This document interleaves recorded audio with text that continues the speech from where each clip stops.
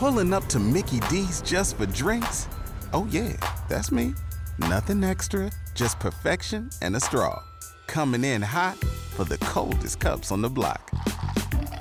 Because there are drinks. Then there are drinks from McDonald's. Mix things up with any size lemonade or sweet tea for $1.49. Perfect with our classic fries. Price and participation may vary. Cannot be combined with any other offer. Ba-da-ba-ba-ba. Everybody in your crew identifies as either Big Mac Burger, McNuggets, or McCrispy Sandwich. But you're the Filet-O-Fish Sandwich all day. That crispy fish, that savory tartar sauce, that melty cheese, that pillowy bun. Yeah, you get it. Every time. And if you love the Filet-O-Fish, right now you can catch two of the classics you love for just $6. Limited time only. Price and participation may vary. Cannot be combined with any other offer. Single item at regular price. Ba-da-ba-ba-ba. Hello, and welcome back to Loved As You Are, an Ignatian podcast with me, Gretchen Crowder. I am so glad you are here. Well, it's been a minute. I think it's true for many of us that January was a full month, not only full of obligations, but also full of sickness as well. For the first time since I was a child, I got taken down with strep throat, and it lasted way longer than it should. Once I got better, I was playing catch up like crazy. I'm sure many of you can relate, but I'm back and ready to bring you my latest conversation with Liz Angeli. Liz is a college professor, writer, spiritual director, and retreat leader. An associate professor of English at Marquette University, Liz has accompanied young adults through personal and professional transitions. At Marquette, she teaches a range of professional and technical writing classes and integrates elements of Ignatian discernment into them all. Her research interests include the overlap of Ignatian discernment, humanity education, and career readiness. In her spiritual direction practice, she feels especially called to work with LGBTQIA+ seekers and those who are in the discernment process. Liz holds a PhD from Purdue University and a certificate in spiritual guidance from the Siena Retreat Center, and she is currently pursuing her MA in Counseling for Ministry at Loyola University Chicago's Institute of Pastoral Studies. You can learn more about her work at her website, linked in the show notes. Liz and I met this past summer as we journeyed through an online course together, and she enthusiastically accepted my invitation to come on the podcast and discuss being loved as you are. This conversation covers a range of topics, and her passion for exploring her spirituality and God's role in her life comes through in every experience she shares. This conversation reminded me why I started this podcast, because I knew that I could come to know and share who God is and how God loves us if I was first willing to listen to the diversity of stories and experiences of real human beings just trying to figure it all out. I think you're going to enjoy this conversation as much as I did. So, here we go.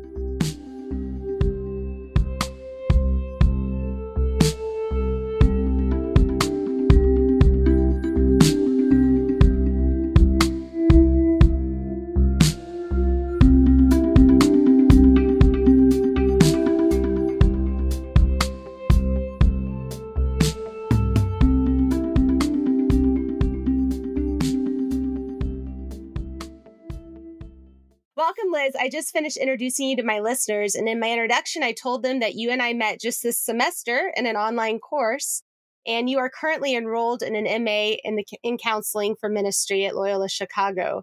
Can I start by asking you what inspired you to go back to grad school after receiving a terminal degree? Yes, that's a fantastic question and one that I get frequently from people. When I went to undergrad at Marquette, a fabulous Ignatian or Jesuit institution where I currently teach, I was a psychology major and I wanted to be a clinical psychologist, but I knew after graduation I was not ready to pursue being a clinical psychologist. And now I'm really glad that I didn't, because living life and having experiences makes me a better spiritual director, is going to make me a better, counselor in the ministry context. But I followed all the yeses and the directions that I was, feeling when I was in my 20s, and got my, master's in rhetoric and writing with a focus on teaching English as a second language. Then I got my PhD in rhetoric and technical communication with a focus on healthcare. And a couple of years after that, so I graduated in 2012 from Purdue, and then I went to spiritual guidance training in 2018, and I fell in love with spiritual direction. I mean, it just felt like, oh, this is what I have been longing for. Like, I honestly think my whole life. I mean, when I felt called to be, you know, a clinical psychologist, that was the only framework I had in my, you know, 10-year-old, 12-year-old mind of this is the field you go into to support people through the journey that is life. And I, you know, started after I graduated from my spiritual direction training program, which was a 2-year program. It was a certificate. It wasn't a graduate degree, which at that time was perfect because I was like, I don't need another degree. I'm done. You know, school's great. I love school, but this is good for now. I really was kind of delightfully surprised how much I loved my spiritual direction practice. And then I was getting invited to do discernment-based workshops and do, you know, integrate that into my teaching that I do at Marquette, and was being invited to talk about LGBTQIA plus spirituality and all these things. And I was coming up against growing edges where I thought, okay, I want to do something about this. And I, you know, discerned going back to get another PhD in clinical psychology. I looked at PsyD programs. I looked at MDivs. You know, I got accepted to a seminary and realized, you know, theology is not where I'm feeling called. You know, I think theology is great. It's really important. That's not what really makes me feel alive and free. And then when I found the program at Loyola through the Institute of Pastoral Studies, where we both are, thought, oh, this is a spiritually informed counseling degree, which is what I have been longing for 21 years since I started college. And as much as I love Marquette and I love my psychology degree, we had no spirituality in any of our coursework, which I think is a real disservice to psychology students at Ignatian, you know, at Jesuit, I should say, universities. And it's been, I mean, I've been only in the program for one semester, and it has been invigorating and life affirming. And, you know, doors are already starting to open that I didn't know existed. And I've kind of, I mean, I'm joking when I say this, but there's part of me that feels like I have 3 degrees and they're all wrong. Like, I have a terminal degree that, you know, took a lot of time and a lot of work. And it's the wrong degree. It's like, nope, it's not the wrong degree. This is discernment, my friend. It's speaking to myself. And I'm glad for the journey that I've had, because it's put me exactly where I am today, which is a really, really great place. Well, and I appreciate what you said about having a bunch of wrong degrees to lead you to the right one, because I started off, I majored in math in undergraduate. So, and I taught math for a decade.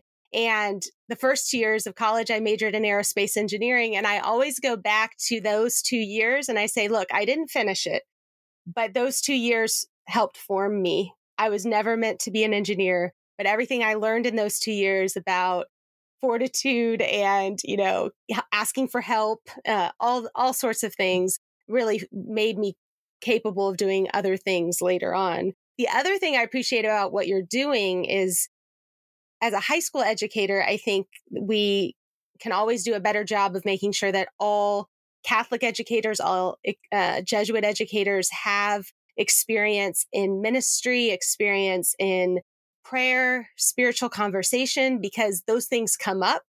But also it's a through line that you can have no matter what your academic subject is.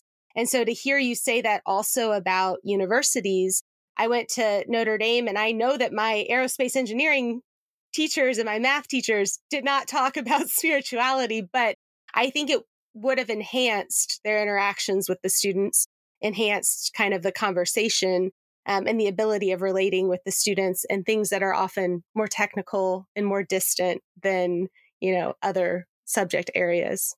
Yeah, that's spot on. And, you know, Marquette is one of the leading engineering institutions, you know, in the United States. And I taught a discernment class a couple of years ago, and I'm in the English department, so all my classes are writing intensive, and I see writing as a way to discern. And I had an engineering student in that class, and he was a 5th year engineer.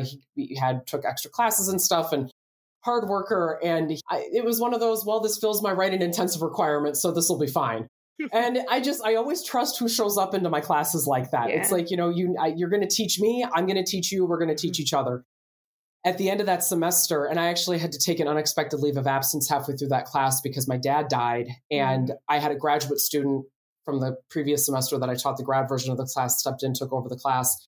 And I let my students know, right after spring break, I said, I'm taking a leave of absence. I'm not checking my email until May 16th. I wish you all the best, take good care.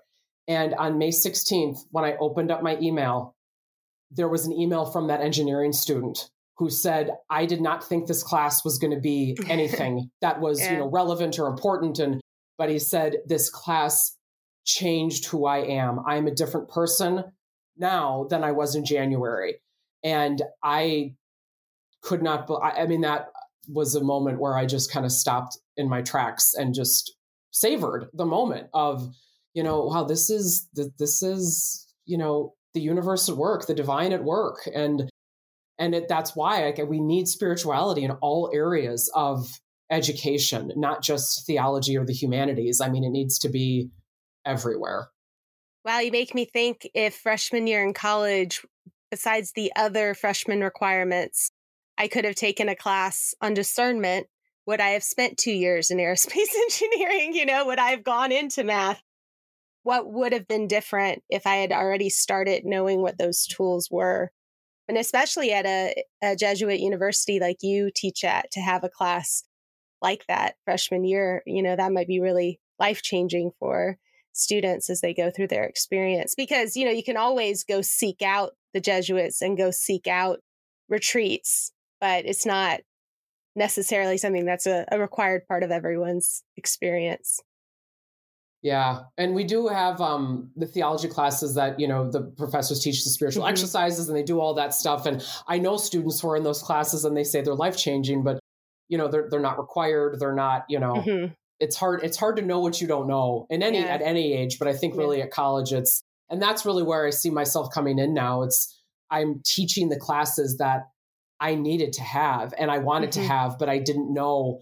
I knew on some level that I was longing for them, but I didn't have the language. I didn't have the framework. I didn't, have the training to know what I was missing. And so it's been great. And I'm really grateful for Loyola to just sort of add to what I'm able to do for our students and for, my own directees and my spiritual direction practice too. Yeah. And I'm so grateful that they offer online courses because as you know, we meet a lot of people we would not normally meet if we weren't in these courses online from a distance. I'm in Texas and you live by Marquette, right? Because you're teaching there? Yes, I'm in Milwaukee. Yeah, in Milwaukee. Yeah, I'm in Milwaukee. Yes. So I'm not that far from Chicago. So it's doable to do the in-person program, but I just thought I am not spending an hour and a half on the train one way, to sit in class for, 90 minutes to 2 hours. It's like, I am really grateful that they have the online option. It's been a game changer. Well, and especially since so many people seek out spiritual direction and retreats and that kind of conversation online these days, to be able to experience that way helps us to be able to do that with other people in the future. Yeah, that's true. It's funny. All my directees that I meet online, even the ones who are in Milwaukee with me, it's easier. And it's funny because in my training program, pre-2020, it was, you will not meet your directees on Zoom. You will not talk to them over the phone. This is an in-person practice. You have to learn how to pay attention to the body. You have to learn how to pay attention to energy, and you can do all that stuff virtually, it turns out. So it's been a wonderful tool. And for some people, it's more comfortable to do it with that distance, right? Yeah, I think so. Well, I appreciate you saying that you get that question a lot. I too get that question a lot because I keep going back to grad school as well. We must be in love with academics as well as with our subject matter. I think so. But for purposes of this podcast, I usually do start with the question because I think it's really important for people to hear all the different ways that people answer this question from all different stories, from all different locations, all different walks of life. So who is God to you and how did you come to that understanding? That's a question I've been wrestling with for the past few years, and it's always evolving for me. Who God is evolving. For me, God is energy, God is connection, God is all forms of life on this planet. You, me, the water that is in my water bottle, my dog who is right there, the fish that live in my aquarium, the trees. It's about connection and compassion and engaging with all the life force that's around us. And I grew up Catholic, so my idea of God, it's funny. I was reflecting on this question before we hopped on to record, and I remember the church that I went to here, actually in Milwaukee. In the back of the altar is a statue of the risen Jesus. It's all gold. It's beautiful, and around Jesus's body is the Trinity. So it's a triangle.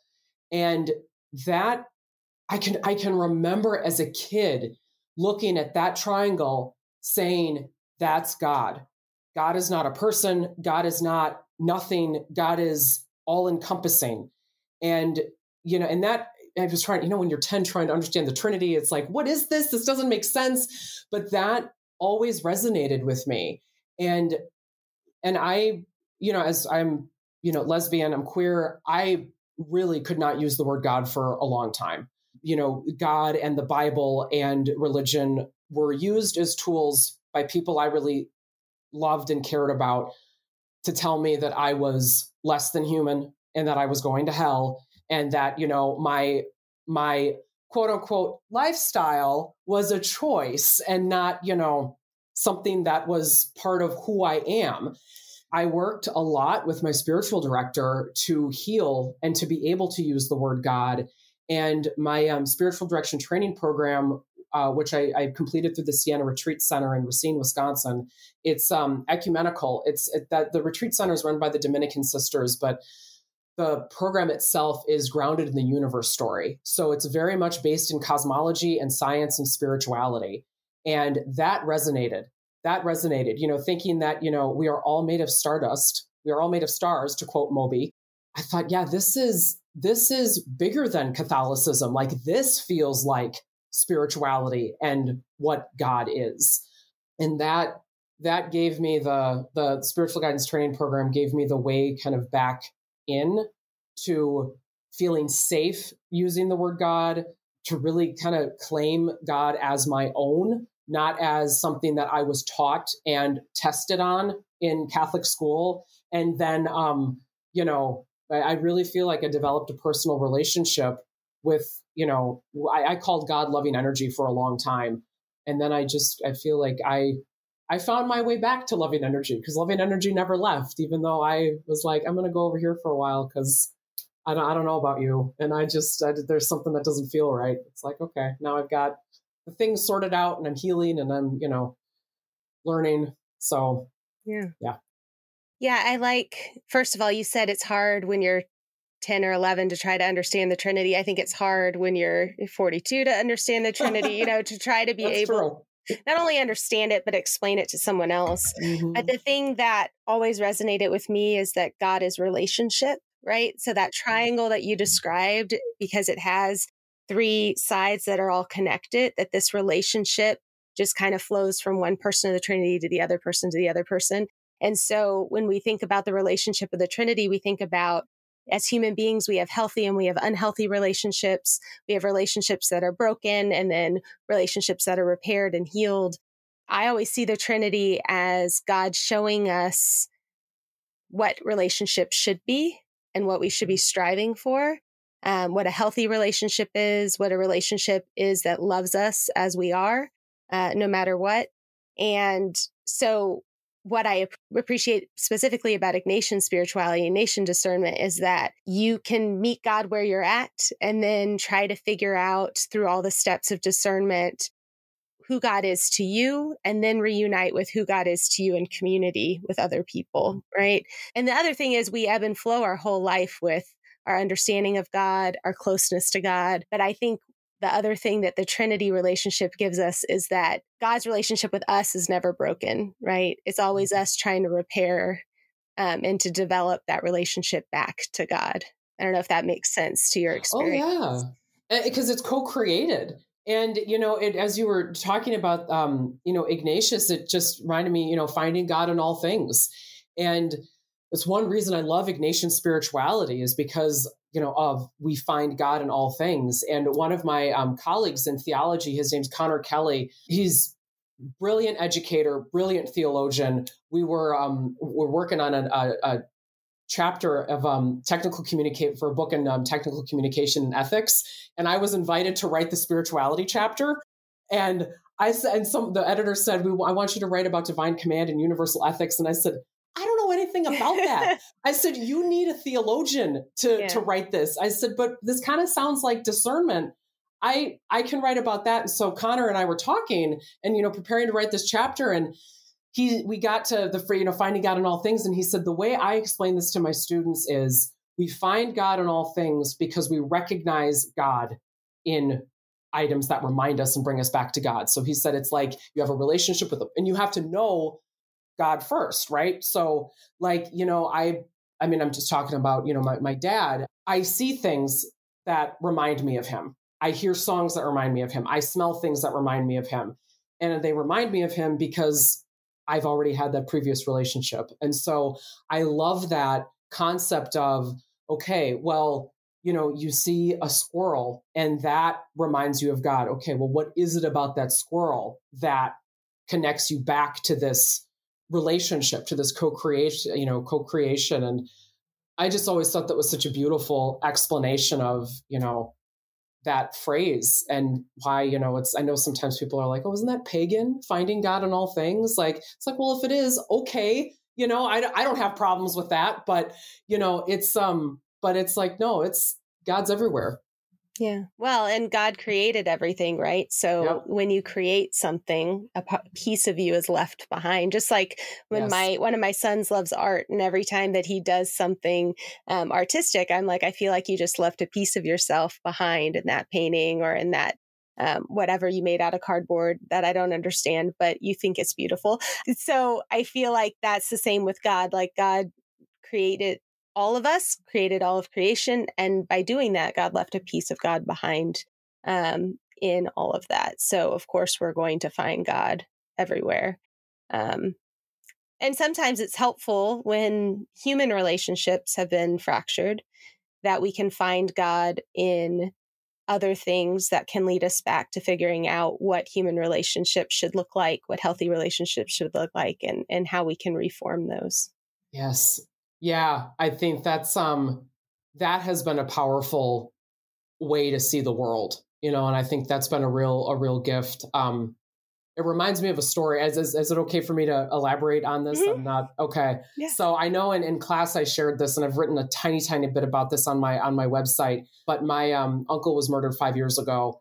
He was a landlord. His tenant killed him over a $30 rent increase, and there is a lot that has happened in those 5 years since my Uncle Bill was murdered, and Jason, the man who killed him, was found guilty, not guilty due to mental illness. And so Jason is never going to go to jail. He's at a mental health minimum security facility right now, getting the mental care that he needs, getting the support that he needs.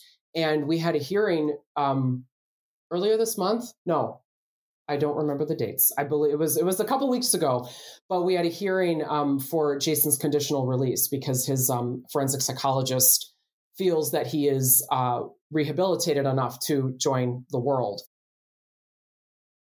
I still have a lot of feelings about that. I'm holding, rage about the fact that this happened, and Jason has, a 20-year history of felonies before he killed my uncle, and the system has failed Jason multiple times, and therefore the system has failed everybody else who Jason has impacted, and he has not gotten the mental health care that he needed long time ago. But this time when we went to court earlier this month, this was the first time that my family was given the opportunity to speak. In 5 years, we've never been given the opportunity to say anything. My mom, Uncle Bill is my mom's brother, my mom's oldest brother. And so my mom read a statement, I read a statement, and my cousin read a statement, who was my uncle's daughter. And when I got to the other side of the glass, I was sitting next to the prosecutor, the assistant DA who's been representing my uncle. Jason wasn't there in person. He was there on Zoom. And I turned to look at him, and I knew he could see me because the camera was there. And I feel like I saw him as a person. The first time I ever saw him was about 7 days after he killed my uncle. And it was scary. I've never felt such dark, evil energy in a room ever. And it was draining for a lot of reasons. And that was one of the reasons. It was just a very, very difficult day. And the more that we progressed through the court system, Jason was on medication and he was seeing a psychiatrist, and he said something once in court to his defender. And I just had this moment of, oh my gosh, you poor human, you are mentally ill. You need a lot of help. And then I felt guilty for feeling compassionate towards this man who has taken away one of my favorite people of all time and created this ripple effect in my family that we are still working to heal, I feel like. So a couple weeks ago, after I read my statement and really saw Jason, I was able to see him through the eyes of God. And I thought, you are a human who has every right to live the best life that you can have. And if that means that you have to try to do that out in the world with me and my cousins and my godsons, who are my uncle's my grandchildren, that's how it's going to be. And I have to not live in fear that, I'm not protected anymore. And I have to trust that this will be okay. And as soon as I was able to see him through the eyes of God, the rage lessened significantly that I had towards everything, him, the system, the people who failed Jason for the past 20 years. And I felt empowered and I felt peace. And I never thought that I would be one of these people who would, like, you see true crime stories and everything. And yeah. I used to watch them and I don't anymore because that's my family's real life. And right. I just can't make entertainment out of somebody's trauma and pain. I thought, oh my gosh, if this happened to my family, I'd be, burning down the courthouse and I would be seeking vengeance. And this would, I would not let this happen to my family. And here we are. And, I said what was on my heart. And, but I know that I wouldn't be here, with the level of kind of acceptance and compassion had it not been for spirituality, my spiritual director, my therapist, my friends, my family, and really Ignatian spirituality of this, Ignatian indifference of, okay, you can have all the feelings that you want, but you are not the one who's in control of this. And what is my spiritual director has told me many times, God wastes nothing. And so I think, okay, well, this is a doozy of a situation to make sense of. And, but Jason and we are now connected for the rest of our lives. And, kind of seeing him as a teacher in some ways, I don't know. That's what was coming to mind. No, I appreciate that. A couple things. The first is when you said, can I tell a story? I was thinking before I got on to do this recording, I just published another episode today of a different person's story. And I think the only way we come to know each other, but also the only way we come to know God is by being open to listening to other people's stories, right? Especially people who have a story that you don't also share, right? So you can see yet another perspective, yet another way of viewing God, not only God as a distant divine figure, but also as God in another person. The other thing I appreciated from your story is when we talk about forgiveness, sometimes we feel like, no, I can't possibly forgive another person because we're thinking about the other person not deserving that or not being ready for that or not receiving that well. But in the end of your story, I was thinking forgiveness is what heals you, right? So you were able to let go of things that were keeping you from living a full life, right? From keeping you from moving on because you were able to, take God's hand and work on forgiving this person. So I think that's a really beautiful example of what forgiveness can do, but also you said it takes a really long time. And that's also important for people to hear too, right? It may take 5 years, it may take 10 years, it may take dozens of years, right? It's kind of a journey. And that God is with you through that whole journey, right? Even when you don't feel it. Yeah. Yeah. And it's interesting. I don't feel or know that I'm at forgiveness fully yet. I would like to pursue restorative justice with him. And some of my family members are potentially interested in this too, because I would like to have a conversation with him. I've never heard him speak. I've never heard him apologize. I've never heard him take ownership for what he's done. And that would be helpful, to hear. But I at least see that he's not deserving of living a miserable existence in solitary confinement or whatever, which, there was a moment where that's what I wanted for him. I was like, I don't, and I have relatives who want to bring back, the death penalty. And I told them, I said, for me, that's not justice. There will be no justice with this. It's terrible and awful. And the only thing that I can do is, seek forgiveness and work towards, and really as inviting loving energy to help with this and, give me strength, words, wisdom, whatever, to help myself through this and my family, because it continues to be a journey. Well, and also as you're pursuing an MA in counseling for ministry, you have this yet another touchstone experience that may help somebody else in the future that's in his situation that didn't have kind of the interaction or the encounter early enough to change their direction, to change their course of life. But you and more people who are not only helping in spirituality and spiritual direction, but also who are going to help in the mental health fields as well. You get an opportunity to really make a difference. And I think that story will help embolden you to do that. Yeah. Yeah. Thank you for that. So it makes me think, because you said, Ignatian spirituality really helped you not only in this situation, but also in your understanding of God in general. When did you come to know about Ignatian spirituality? Was it in college for the first time? Was it before that?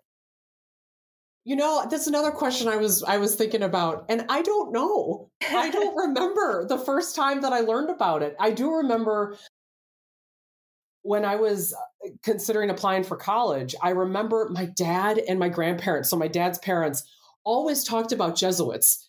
And I was like, who are these Jesuits? Like, we're friends with a bunch of priests, but I know they're not Jesuits. And I had a distant cousin who was a Jesuit for a hot minute in Chicago. But my dad just would always say, there's no education like a Jesuit education. And I thought, okay, well, what is special about a Jesuit education? And he's like, Liz, they're going to see you as a whole person. You are going to get trained in the liberal arts. So you will be able to have a conversation with anybody who you meet. You will have common touchstones of, having read about philosophy and theology and English and history. And I thought, okay, well, I want to be a holistic, well-rounded person, that because connection is really important to me. Relationships important to me. But I didn't know who St. Ignatius was. I just knew that Milwaukee had Marquette University and it was run by, priests. So even when I was at Marquette, I don't know if I knew what Ignatian spirituality was. And that's hard for me to say because I want all of my students to know what Ignatian spirituality is. And they do. If you take Writing for Health and Medicine with me, we are going to talk about St. Ignatius. Yes. That's just the way it's going to be. But it's, but I don't think it was until I came back to Marquette as a faculty member and in 2016 and went on my first silent retreat and met who ended up being my spiritual director in a hallway of that retreat and just, starting to have a conversation of, oh yeah, there's this guy named St. Ignatius. Oh yeah, he started the Jesuits. Oh yeah, he lived 500 years ago. But once I learned about it, I knew that Ignatian spirituality had been with me forever. And, I was in addition to really feeling aligned and resonate with Ignatius, I was an associate member of the School Sisters of St. Francis, who are headquartered here in Milwaukee, and they're Franciscan. And when I had to do my discernment to decide to be an associate or whether or not to actually join the order, which I had been discerning, Franciscan charism is beautiful. I love creation. I love animals. I think caring for people is important, but I never felt that shimmer of resonance like I have with St. Ignatius. Like there's something that for me just has more vibrancy and life and energy and movement with, the Ignatian charism and the Ignatian spirituality, more than the Franciscan. As much as, I love it. And those nuns are, they are my people. And that's why I'm always mad. It's like, I'm really upset that I can't be a Jesuit. Like this is deeply unfair, and I'm not going to change it in this lifetime. So I'm just going to have to let that go. Pulling up to Mickey D's just for drinks? Oh yeah, that's me. Nothing extra, just perfection and a straw. Coming in hot for the coldest cups on the block. Because there are drinks. Then there are drinks from McDonald's. Mix things up with any size lemonade or sweet tea for $1.49. Perfect with our classic fries. Price and participation may vary. Cannot be combined with any other offer. Ba-da-ba-ba-ba. So, it's interesting. I feel like I've learned a lot about Saint Francis and ever since Pope Francis took Saint Francis's name, because in both of the encyclicals that he wrote, one on the environment and then the other one, Brothers and Sisters All, he referenced in the introductions, he referenced Saint Francis and really how Saint Francis connects to why he was passionate about these topics. So I do feel like even though the same thing, I don't feel like called to Franciscan spirituality like I do Ignatian spirituality. There's such great overlap. And a lot of it is about love of creation, love of other people, and that idea that God is loving creation and other people as well. So yeah, absolutely. I think that is the through line, of the two of them. And they're orders that are out in the world, doing stuff. And, the School Sisters of St. Francis were the second order in the United States to get rid of their habits after Vatican II. I mean, they were just like, we're done. We want to be like the people who we minister to, we're out and we're taking our names back, and they're an incredible group of humans. So, but there's a lot of that sort of in and of the world with both of those two. Yeah. And I think you said it earlier in this conversation that you felt like you couldn't effectively minister to other people, effectively spiritually counsel other people until you had more experiences yourself. So I think that maybe one of the things that we're so drawn to with the Jesuits, but also, with the Franciscans, is that they have experience in the world and they draw on that experience to then be able to help other people in spiritual matters, which is so effective when you're talking to somebody that really has lived in a variety of places, seen a variety of things, and can bring all that to the table. Yeah, that is very true. That is very true. Well, you enthusiastically agreed to come onto a podcast called Loved as You Are. Can you point to a particular moment or story where this understanding of being loved as you are started to resonate and become real for you? Yeah. I know the exact moment where that felt real. And it was when I named my sexual identity as lesbian and queer. Like that has been, one thing I wish we talked more about when we talk about discernment is sexual identity, because I think that is that. And I mean, that's really where queer folks have a lot of experience. It's like, yeah, we know what authenticity feels like because we have had to figure out like, why am I not like society is, projecting patriarchy, white, heterosexuality, all that stuff. And it was, as I started really discerning like, okay, something I've always felt I don't like saying I always felt different because I think everybody feels like that. We're just unique beings, but there was just something that never felt right when I was dating cisgender men, and I was married to a man for just under 3 years, and just things just did not feel right. And finally, when I gave myself permission to really start exploring, I'll never forget this. I told my spiritual director, I said, I feel like I have been wearing a giant cape of feathers and it is slowly starting to lift. And he was like, feathers, that's interesting. I said, it is, because feathers are light. And so this cape is not going to take that much to get to, move, but it's been here and it's been weighing me down. And I think I've been letting it weigh me down because I just haven't figured out how to take it off. And when I started, dating women, and it's like, I'm afraid to call myself lesbian because that word in particular has been used derogatorily around me since I was a young child. I mean, we have in my family, and thankfully never my parents. I am so grateful for the parents I have because they are open, loving, warm. They are the second parents to many of my closest friends. I mean, my parents always said, we've got 2 kids, but we really have probably about 15, between like my closest friends and my brother's closest friends. But, I come from a family of very strong, independent women, and some of those women never got married. And so it was always, oh, hush, hush, so-and-so's not married because they're lesbian. They're single because they're lesbian. And, and I was like, what is the big deal? Like, who cares? Why is this hush, hush? Why is this a huge secret? And, and then I started realizing, okay, it's people have got some homophobia that they got to deal with. And, I even, when I rewatch shows from the 90s, like I watched How I Met Your Mother for the first time recently.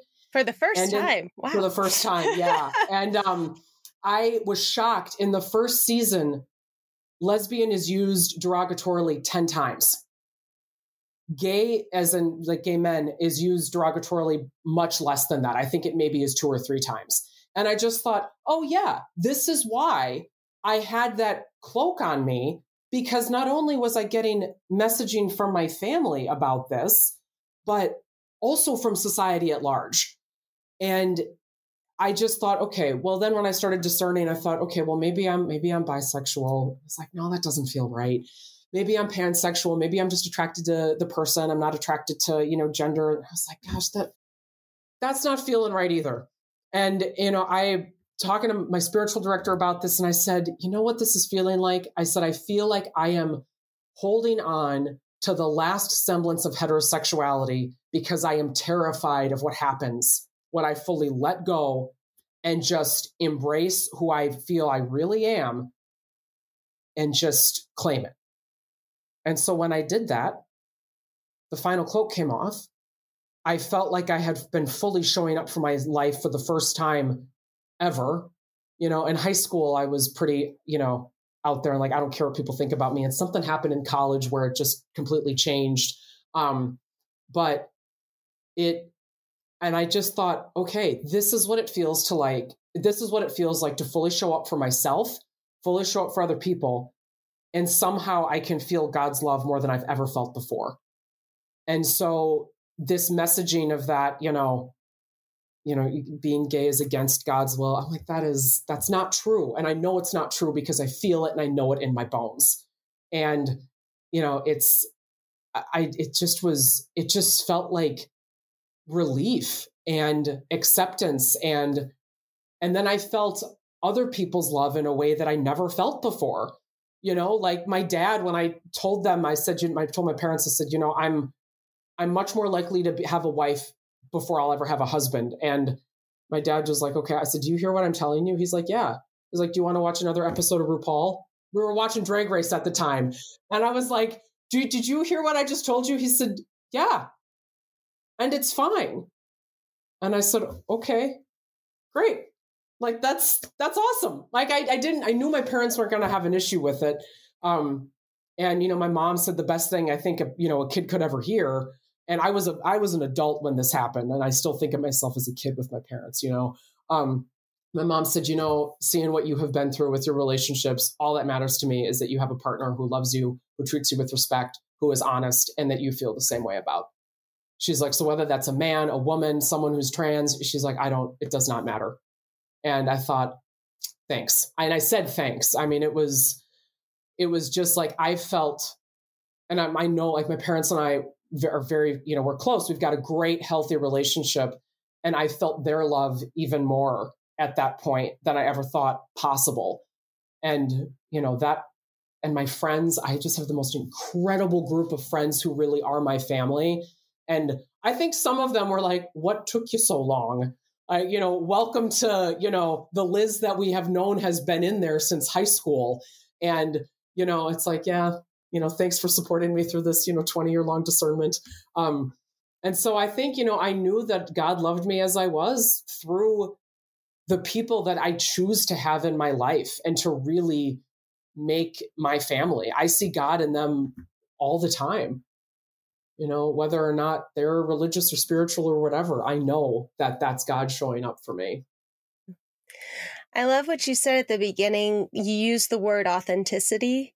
And I also like the image of a coat of feathers, because I think that all of us, for a variety of reasons, struggle with authenticity at some point in our lives.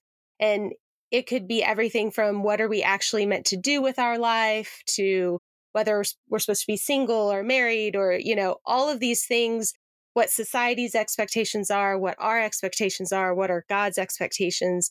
And so as we struggle with this authenticity, we can always, many of us feel like we have some kind of coat full of feathers or sometimes lead that we are just trying to work through. And so I think even if people don't have your exact story, they can resonate with that idea of how they came to know their true authentic self or how they're still trying to know their true authentic self, right?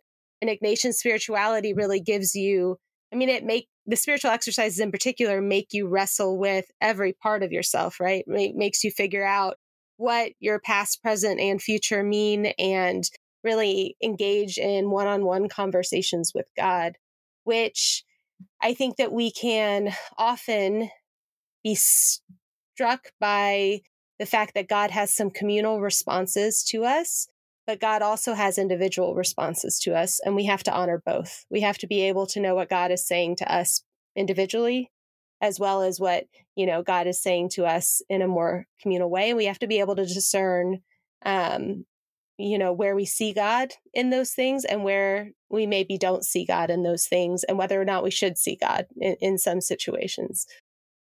There's a reason why I chose the theme of being loved as you are, no matter what. I think that, first of all, the spiritual exercises kind of beat that into my head as I was going through them. But also, I think this is what stands in the way of many of us being able to treat each other well. Our own understanding that someone, God, loves us as we are, no matter what, and our own insecurities often are the reason why we take it out on another person, or why we treat others not as we would like to be treated. And so I know that I'm constantly working on that understanding that God loves me as I am, particularly when I mess up or particularly when I feel uncertain about something. But I think the more that all of us work on it, the more we'll be able to love others well in maybe a way we couldn't before. Yeah. Yeah. And I feel like that's, moving into greater freedom, like for me, perfectionism has always been a driving force, a goal. I've really struggled with that. And now when I make mistakes, sometimes I fall back into my patterns of beating myself up and I'm also like, if you know the Enneagram, I'm a 1 on the Enneagram. Are you okay? And I'm also, that doesn't surprise me. I love that. I just I know sometimes I'm like, yeah, this person might be a 1. But I'm also a Virgo. And so actually, I see an astrologer who used to be a nun. I see her every year. And when she did my natal chart the first time, I'm a Virgo with Virgo rising. And I saw her and she looked at me and she said, what's your Enneagram number? And I said, I'm a 1. And she said, oh, my dear, it must be so difficult to be in your head. And I said, yeah, it is. I said, my alarm went off at 5:30 this morning and I was on summer, quote unquote, summer break. I work over summer, even though, people have this idea that teachers don't do anything over summer. I said, yeah, it's summer. I woke up at 5:30 and my first thought was, why didn't you get up sooner? You should have gotten up earlier because you could be getting more work done. And I don't do that anymore. But I thought I'm like, oh my gosh, this woman is seeing me for who I am and like my real struggles. And now going through I've gone through the spiritual exercises and, all the inner work that I have been doing, through spiritual direction and therapy and, 12-step programs. I'm like, I can laugh at myself and it's okay. And I can be rejected from opportunities that I'm excited about. And that's okay. And, I know that it's, changed the energy in my classrooms. And if the students point out something that's, wrong on our course management side or something, I just say, hey, you know what? Thanks for catching that. I appreciate that you're paying attention to details. I'll fix that right now. Whereas, 15 years ago, it would have been, I was too insecure to hear that. It was like, okay, they are critiquing me as a teacher and I'm a terrible human being and I should have caught this. And I can't admit that I made a mistake because that'll mean that I'm imperfect and that means I have no value and I have no worth. And it was just this exhausting mental tape that I just don't have anymore. And it's been one of the greatest gifts that I've given to myself is just kind of cut that tape off. And then, I'm able to see people, like you were saying, as being fully human. And when a student needs an extension for a paper, it's like, thank you for having the courage to ask and knowing that that's what you need. When can you get that project in? And they'll say, well, I really just need another 48 hours. Perfect. That's great. I probably won't grade it for another 2 days anyway, because, I've got all these other papers I have to grade. So we're good. So it's just like, for me, that was a lead coat that I didn't know I was wearing. And when the perfectionism sort of started to, dissipate and turn into something that was actually really helpful, I was like, oh my gosh, this is what it feels like to just be a human who's makes mistakes and learns from them. How cool is this? Yeah, I think that is something I am constantly working on. I do feel like when I allow myself to make mistakes and it works out okay, I learn a little bit more. A friend of mine sent me when I did the Enneagram test a while back and said, oh, I'm a 1. She sent me this group called Sleeping at Last. Has the album for every one of them. And I love the lyrics for the 1. And in fact, I think it relates to more than just the 1, but it was that idea. It says, I want to sing a song worth singing. I'll write an anthem worth repeating. I want to feel the transformation, a melody of reformation. I'll hold it all more loosely and yet somehow much more dearly, because I've spent my whole life searching desperately to find out that grace requires nothing of me. I loved the line of grace requiring nothing of me, because I think that is the thing, that idea that if we understand that God loves us as we are and is showering us with grace, even if we do nothing to earn it, people will say, well, does that mean that you're saying we don't have to do anything? No, we do nothing to earn the love. But when we accept the love, we want to do more, because that's the relationship, right? We want to repay the relationship that God has for us. We want to be partners in that relationship. And so then we want to do things, but we don't have to do anything to be loved by God in the first place. So. And that I've totally forgot about Sleeping at Last. We covered the Enneagram in my spiritual guidance training program, but I've been working with the Enneagram for about 22 years, and I never heard of Sleeping at Last. And we listened to it, as a cohort, and I just thought this is beautiful, like putting music to this and that line of grace. I mean, I feel like my life. I used to approach my life by clinging tightly. And it was just this, I have to be in control of everything. And if I'm not in control of everything, my life is going to fall apart. And I mean, it was a product of, my dad was a high functioning alcoholic, and growing up in an alcoholic household, it was chaos in a lot of ways. I just never knew what I was going to come home to. And I'm the oldest. And so I felt, like it was my job to take care of my dad and, and my mom, and everything was good. If I was in control, everything was good. I was safe, but when I slowly started to realize, okay, you have to open your hands up and let them go in order to let grace and God in. And I was like, oh, that's what. And when I started working the 12 steps in Al-Anon, I'm like, oh, this is what surrender is. It's letting God in. It's, instead of keeping God out, because I had no room in my life to let, and I knew God was trying to come in. I've had extraordinarily powerful moments of, deep knowing and, synchronicities that can only be explained by things that are unexplainable. And, it was that idea of, surrendering as an act of letting go into, is a phrase one of my spiritual guidance mentors uses. I just thought, oh yeah, that's it. Like I have to, I know that phrase, you got to get out of your own way, which I struggle with, but it's more like, I like thinking of my hands being open to just whatever is possible. And then I'm a conduit for that. So what are the spiritual practices or other practices that you have to help keep your hands open, to help keep you remembering that you're loved as you are? I go on silent retreat 1 to 2 times a year. That's, I would say, the big practice. I go on a 5-day silent retreat every winter, and then a weekend retreat, usually once, sometimes twice a year. I find silence to be the most important spiritual practice for myself. And I never thought I would be saying that ever. I mean, someone once called me an extreme extrovert, and which, I mean, is true in a lot of ways. But since I started going on silent retreat, I thought, oh my gosh, I love a quiet house. I love, not having the radio on. I love not having, stuff on in the background. I just find that, loving energy's voice and presence is loudest to me when I have nothing to distract me and, pull my attention away. So I would say silence is one of the biggest things. I'm a cyclist. I'm a road cyclist, and that has been really a spiritual practice in trusting my body and, connecting with nature and seeing the world in a different way. And really my cycling family has shown me so many instances of God showing up. Like if someone has an injury, they're there, it's also like, I've done some pretty major bike rides by myself.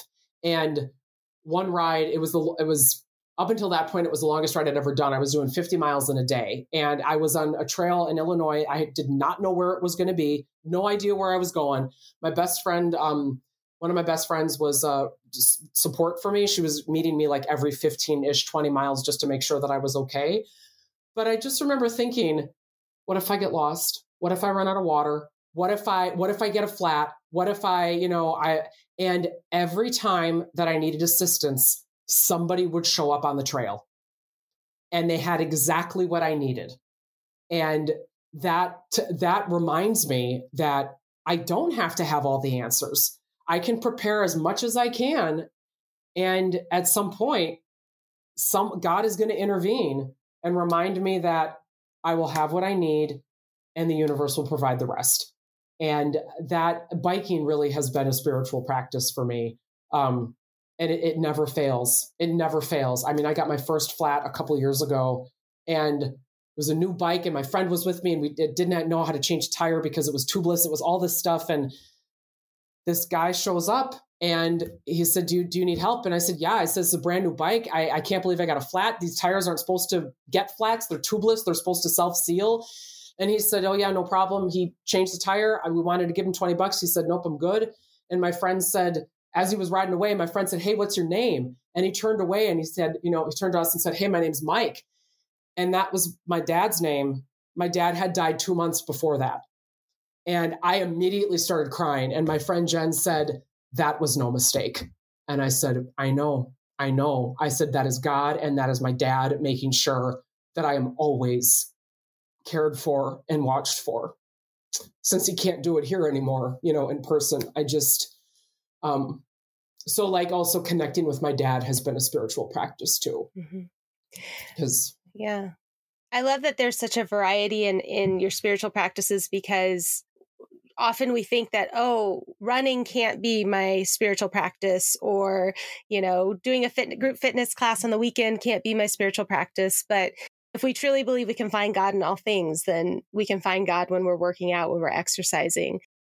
The other thing I like about your story with the flat tire is that when we start practicing Ignatian spirituality, start practicing finding God in all things, we're attuned to those moments when God shows up, like in another person whose name is the same name as your dad.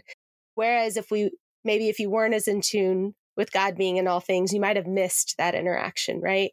If it hadn't been a part of the development of your spiritual practice. yeah, and like the gift of being able to share these things with people, like my friend, that particular friend, Jen, I mean, she's deeply spiritual, and just that she said it before I even could. I mean, that sort of recognition of, oh, you feel this right now too.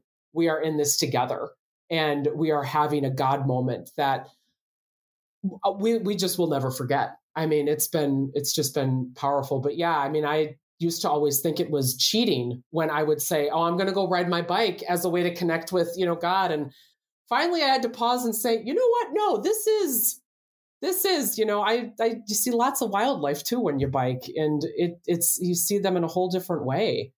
It really is God in all things, including a bicycle.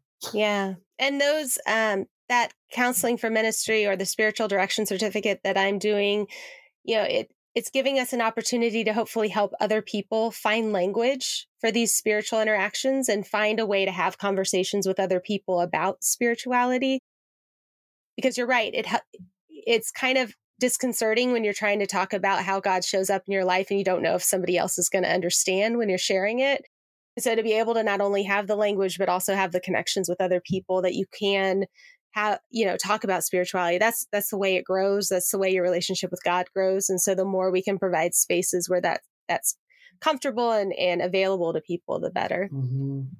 Yeah. And not standing in fear when those opportunities come up. I used to stand in fear all the time. When I was at public schools, the first time I talked about being Catholic, someone in a cohort ahead of mine said, "Aren't you smart enough to be an atheist?"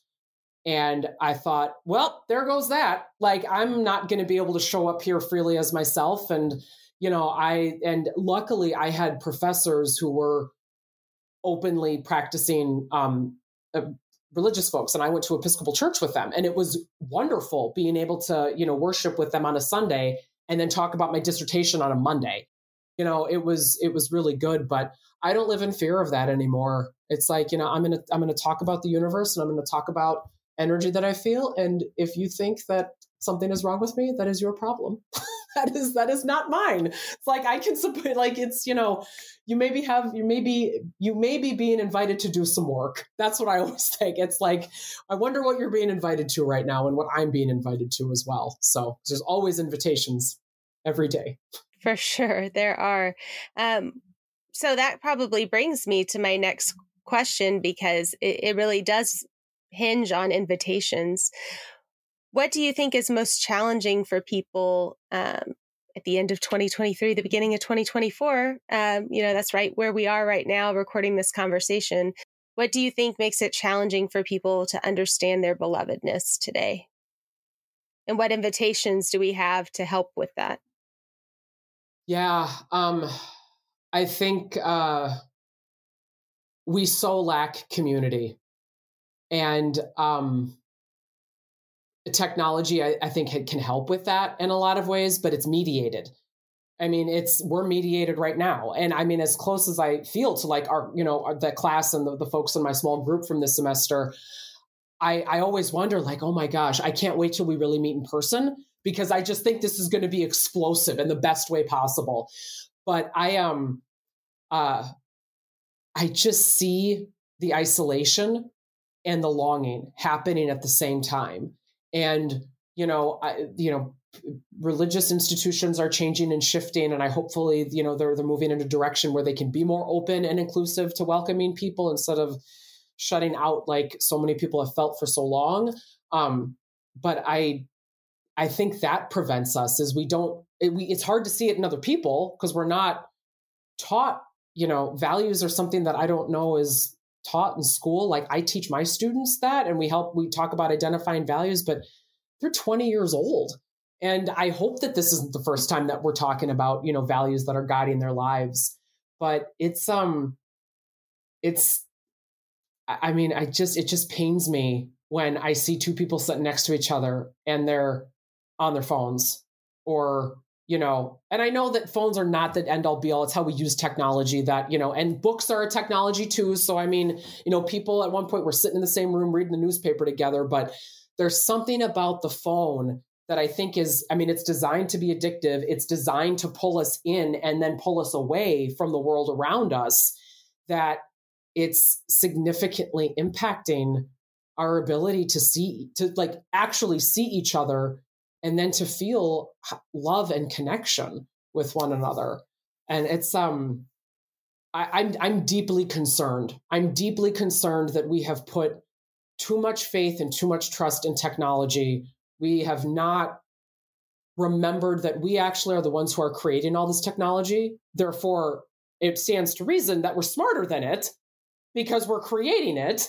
And there are things that it can't do that we can do and we can feel. And I just don't get this pull to try to replace human ability or enhance human ability with technology for everything. Some things I can understand, but it just is, I just wish we could bring back, our awareness to ourselves and each other. And that has to be unmediated. And it has to start with being willing and open to look at yourself first.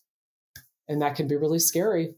Yeah. I think about how we talked about earlier in this episode, stories are so important. Hearing other people's stories are so important. And what I find is that I will be able to find somebody's story easily because I have access to social media and I'll engage with it and I'll be like, oh, I'm so glad I got to know this person's point of view. And then I will inadvertently or on purpose engage with the comments on the story or the reflections on the story or the interpretations of the story. And then I'll be so confused about the initial story that I engaged with or the person that, I tried to get to know or the situation I tried to get to know. And so I think there's a beauty that we can connect with so many different people that we were never able to connect to before. And there's also the danger that we won't be able to really trust in another person's experience because we already know everyone's interpretation before we're able to discern our own, before we're able to just listen and say, what do I think about this? We already know what everybody else thinks about it, which makes it hard to hear the voice of God saying to you, this is what I think about this. Like we hear what everybody thinks and we try to compile it into what God thinks. But we need that silence that you talked about. We need that distance so that we can figure it out and we can discern and we can pray and we can say, God, what do you think about this? What do you think I should do with this information that I now have, this knowledge of another person that I now have? And then how do you want me to help it love myself better? And then also help me love that other person better too. Yeah. Yeah. And I was with a spiritual director friend of mine a couple nights ago, Nikki Nelson, and she was telling me she read a study by, I think as a neuroscientist, that said in scrolling on social media for half an hour, we consume the same amount of stimuli that someone in the 50s consumed in a week. In 30 minutes, we can say, and she was just saying, she's like, no wonder we are overstimulated and exhausted and stressed and burnt out and all the things. She's like, we don't get a break. And, it's exactly what you're talking about. We're bombarded with perspectives and stories and stimuli, which can be great, but we have to know how to be in relationship with that and not let the machines dictate what we do. And it takes a lot of awareness of, I'm like, I need to put the phone down. I need to just put it away. Maybe I need to put it in another room. You're right, to let things sift and settle and just kind of see where they're going to land within me, before I decide what am I going to do next with this. Yeah. Yeah. Well, Liz, it was a wonderful being in class with you last semester. I'm sure we'll be in class again, hopefully, before either one of us finishes. And so I'm sure this will not be our last conversation. But thank you so much for coming on the podcast today and having this conversation with me. Oh, thank you so much. This was really lovely. I was looking forward to it. Thanks. Thank you.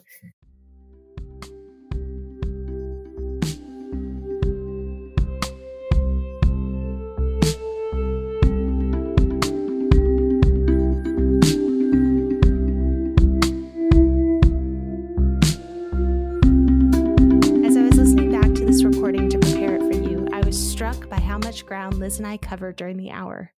I was also struck by the insights she shared. I'm so grateful for Liz and every guest that is willing to share their story on this podcast. As Lent starts this coming week, I will be adding in a few episodes that will introduce you to a prayer exercise based on this idea of being loved as you are. I hope you'll join me in prayer this Lent as I work to bring you even more conversations in the near future. If you think you or someone you know has a story to share in this podcast, please email me at lovedasuarepod@gmail.com. You can follow everything related to this podcast at lovedasuarepod on Instagram and at gretchencrowder.com. So, until next time, remember to be who you are, because that is exactly who God wants you to be.